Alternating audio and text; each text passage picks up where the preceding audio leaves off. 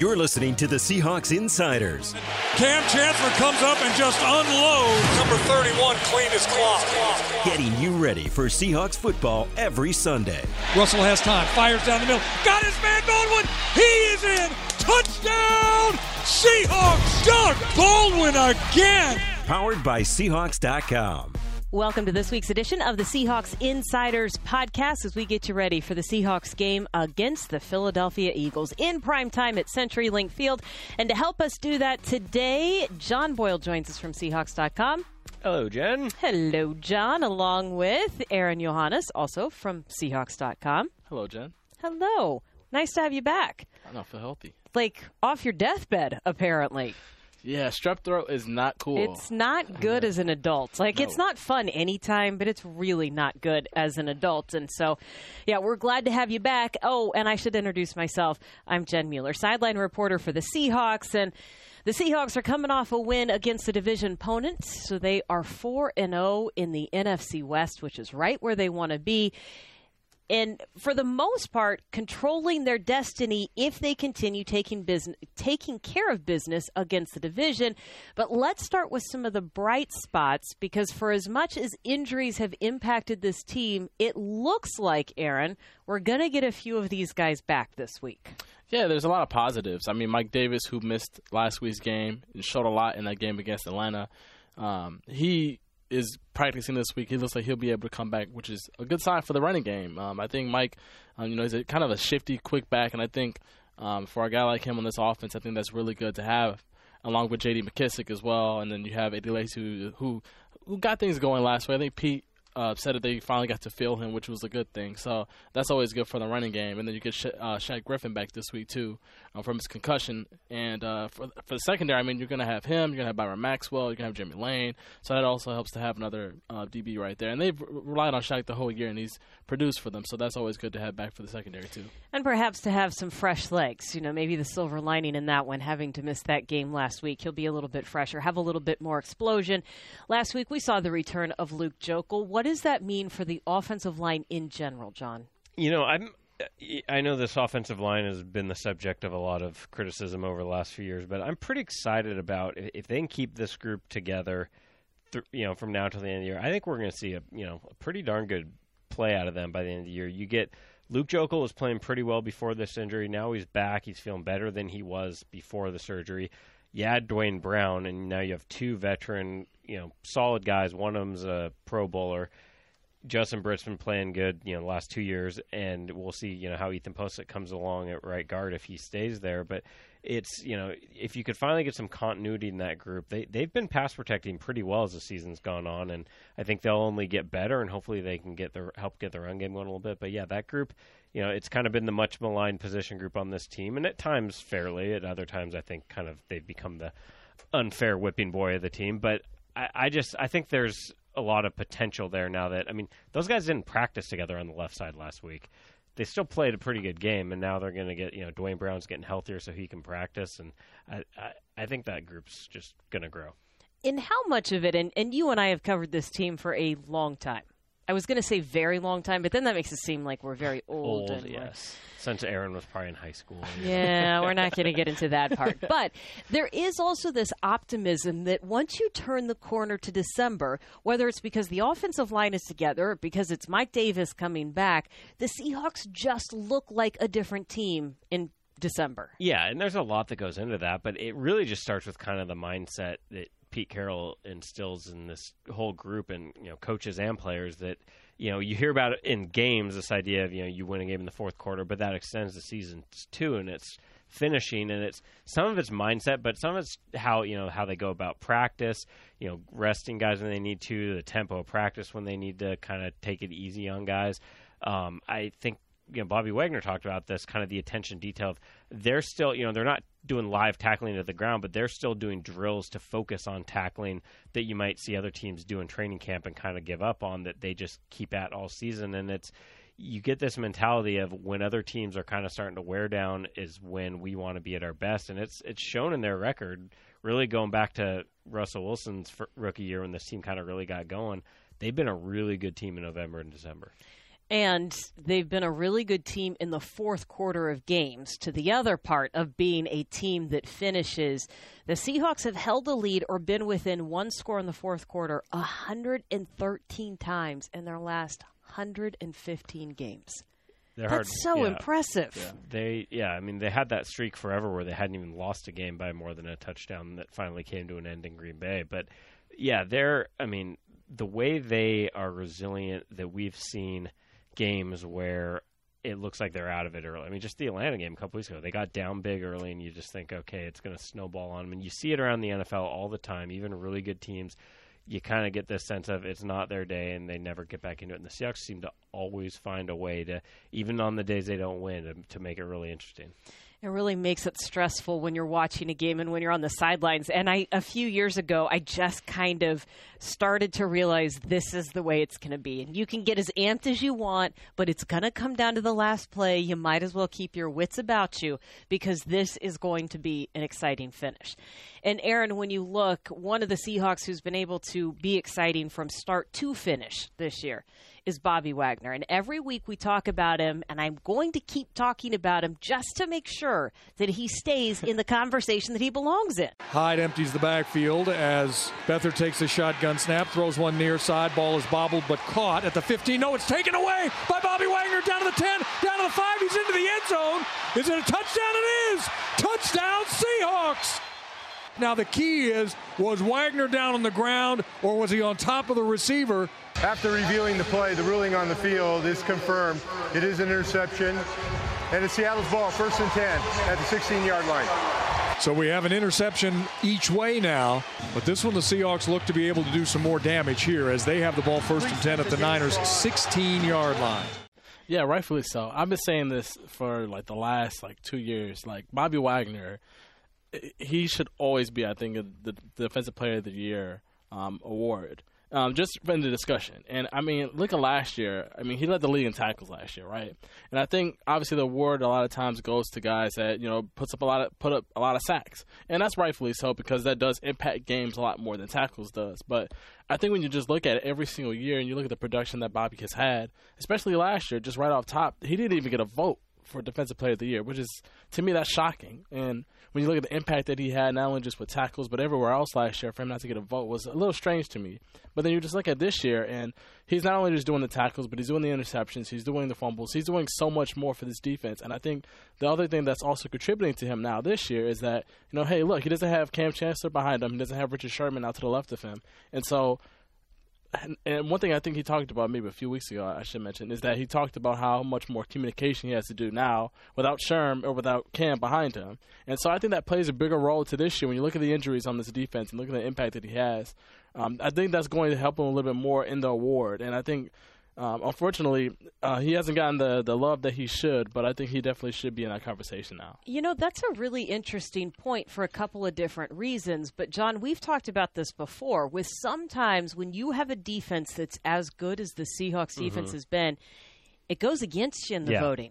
We've heard players like Richard Sherman's made that point when he's trying to, hype up his teammates. And I think Aaron's right. It's, it shouldn't take guys being hurt to notice one guy playing as well as he has, but if this defense can finish the season, they've played pretty well the last 2 weeks, and if they can finish the season strong and this team can win some games, if people look at, okay, they lost 2 Pro Bowl guys in the back end and this defense didn't fall apart, it's going to be because of guys at all 3 levels. But I think the national narrative will become, well, look how valuable Bobby Wagner really is.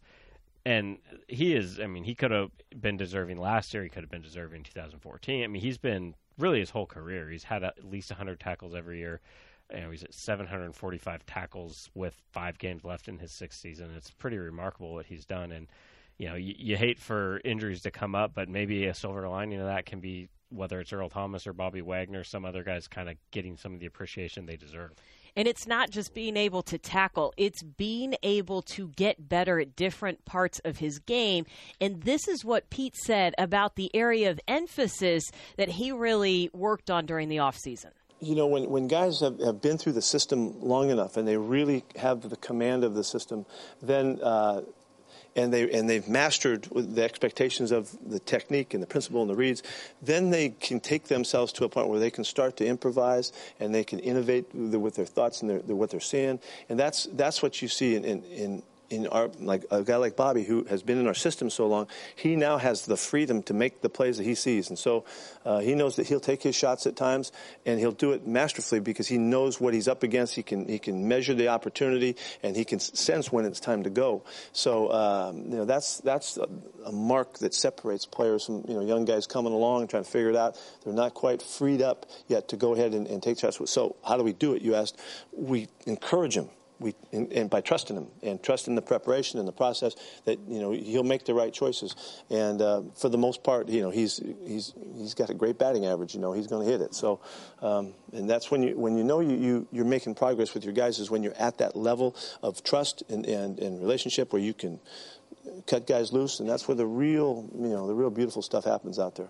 You saw his route recognition come into play against the Niners and that interception that he had. And I know that it's plays like that help bolster that defensive player of the year. And he talked about this a little bit, that he can't go out of position to start making these plays.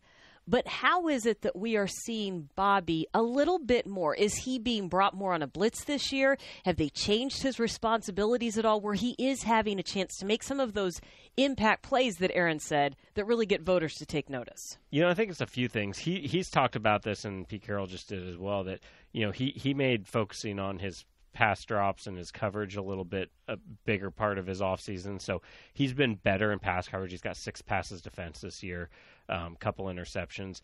It really goes back to last year. They started bringing him on some more blitzes. So the sack numbers aren't there yet, but he's getting some pressures. He's hitting quarterbacks.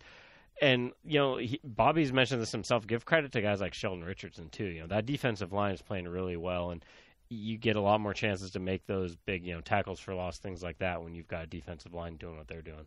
I think that's another good point when you just look at like Sheldon Richardson, the defensive line, the pass rush helping him out as well. I mean, they had 13 pressures last week, which is an insane amount. Yeah, they hit him San a lot. Francisco. They did, and C.J. Beathard. And to be fair, that quarterback could not handle the pressures nearly as well as some of those veterans that we had seen in the previous week. Right. So it looks even a more, I don't know, skewed, impressive, like whatever word you want to say. It was certainly more noticeable last week. Right. And, I think one thing I've even noticed this year is I've just noticed, he's been doing this last year. He's been doing this since I've started watching, but I've just seen Bobby in the backfield more, just making plays, whether it's right after, I think it was a few weeks ago, there's a play where Sheldon hit somebody behind the line of scrimmage, and then you see Bobby like right after him, like pretty much like right there on the same play.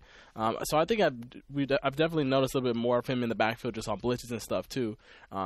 And just going back to John's earlier point about guys just getting more credit now, I also got to give credit to KJ Wright. I think KJ doesn't get enough credit as well. I mean, he was a Pro Bowler last year, but KJ kind of gets lost in the fold, I think, for a lot of people when they look at this defense. But KJ definitely deserves a lot more credit than he's getting right now.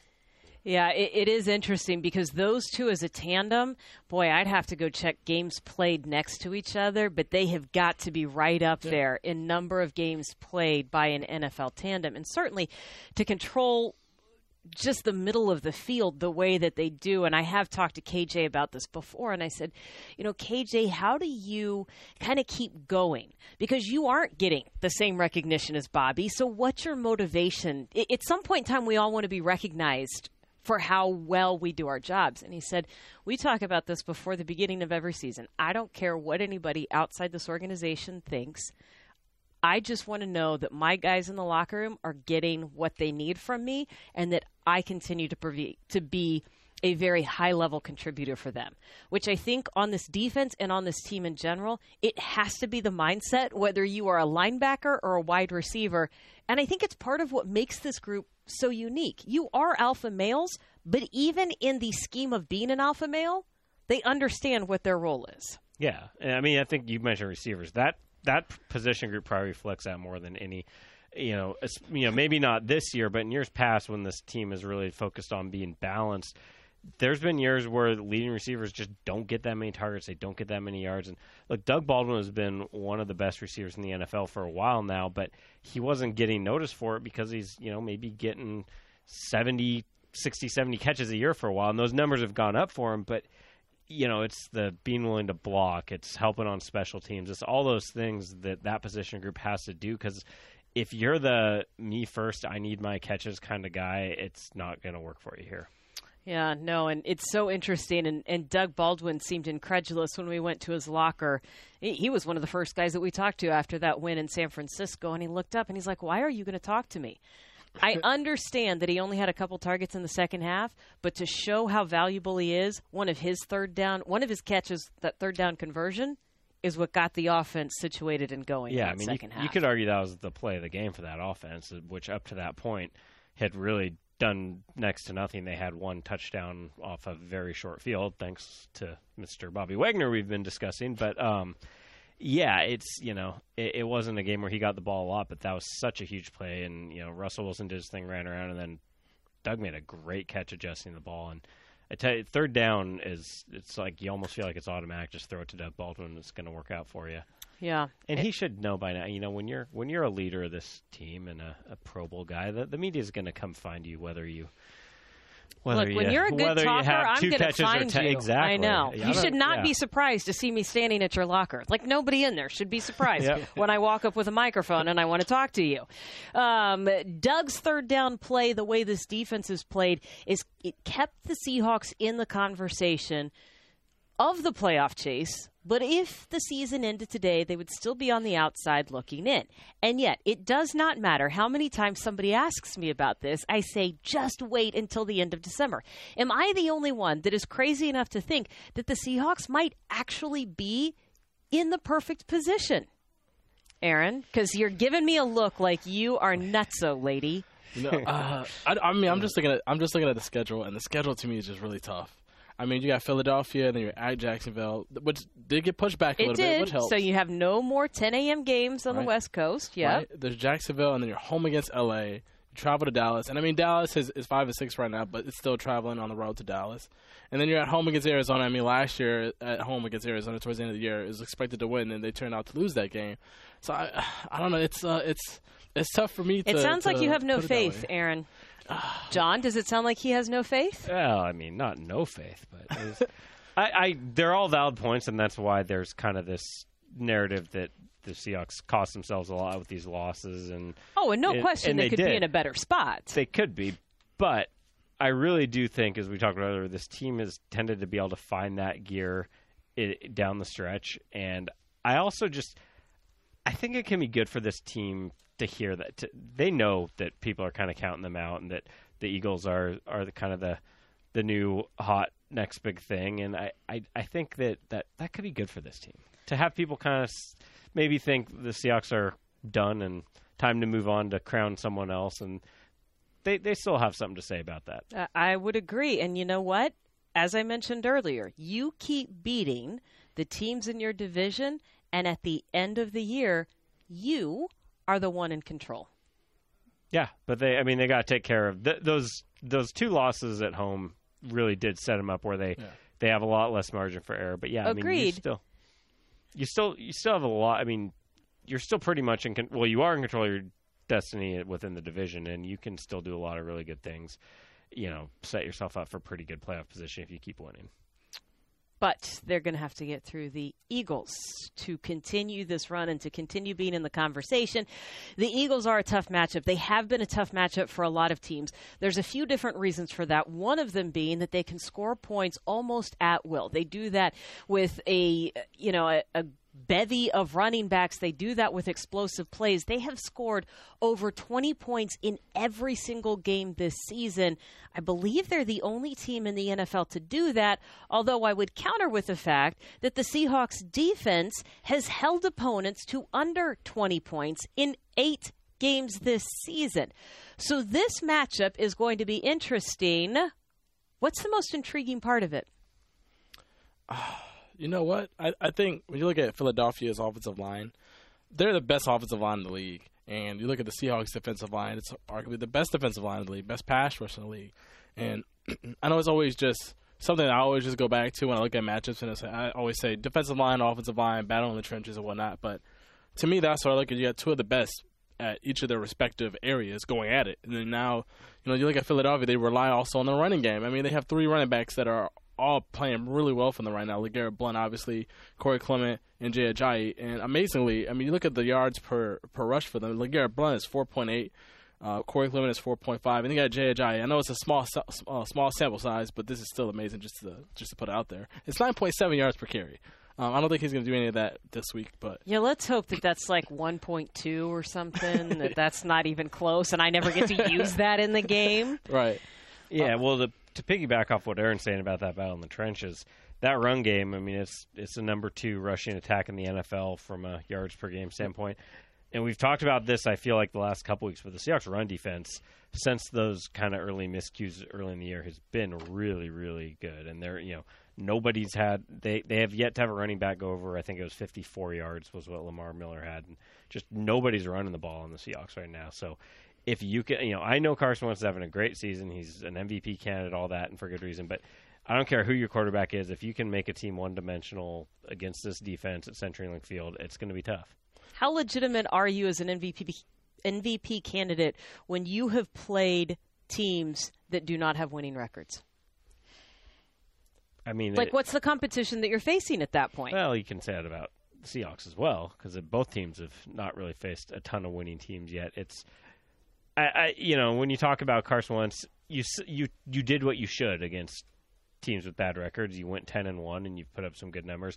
Now it's really prove it time for that whole team. I mean, they come here, then they go to L.A. You're facing 2 potential playoff teams in a row. I think they've had like 5 of the last 6 at home, so it gets a lot tougher for them now. It's really prove it time for the Eagles, who to this point absolutely look like the best team in the NFL. But as you said, who have they done it against, and who do they have left? I think unfair as it might also seem sometimes is that, we always look at, no matter every single year, whatever team's the best team, usually the best player on that team is going to get the award, right? So, I mean, look at like Philadelphia, they're 10-1, you're going to look right at the quarterback in Carson Wentz. I mean, even a few years ago, Cam Newton, Carolina, I think they were 15-1, and then you can just look right at Cam and just go, well, he's going to win MVP because he's the quarterback, and they're that good regardless of schedule too. So I think he is either him or I think Russ is in that conversation obviously too. I think you also could throw Tom Brady in there.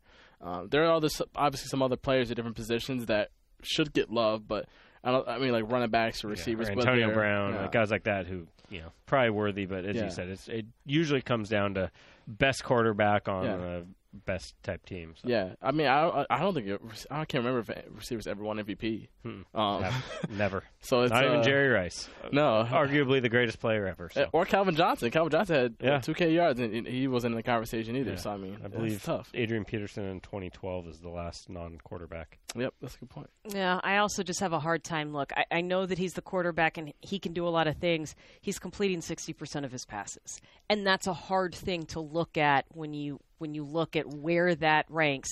There's a whole bunch of other things that quarterbacks do, but I really need you to complete the passes. Now, I need you to not do that against the Seahawks, and having a healthy secondary this week, obviously without Cam and Sherm, because those guys are ruled out for the rest of the year, but I think that that's going to be a big deal. Last question to both of you guys, and John, you touched on it, the fact that people and fans and whoever it is starting to doubt this team, how much of an impact does that make? Because these guys, the underdog status, it's as big as it's ever been this week in the Russell Wilson era at home.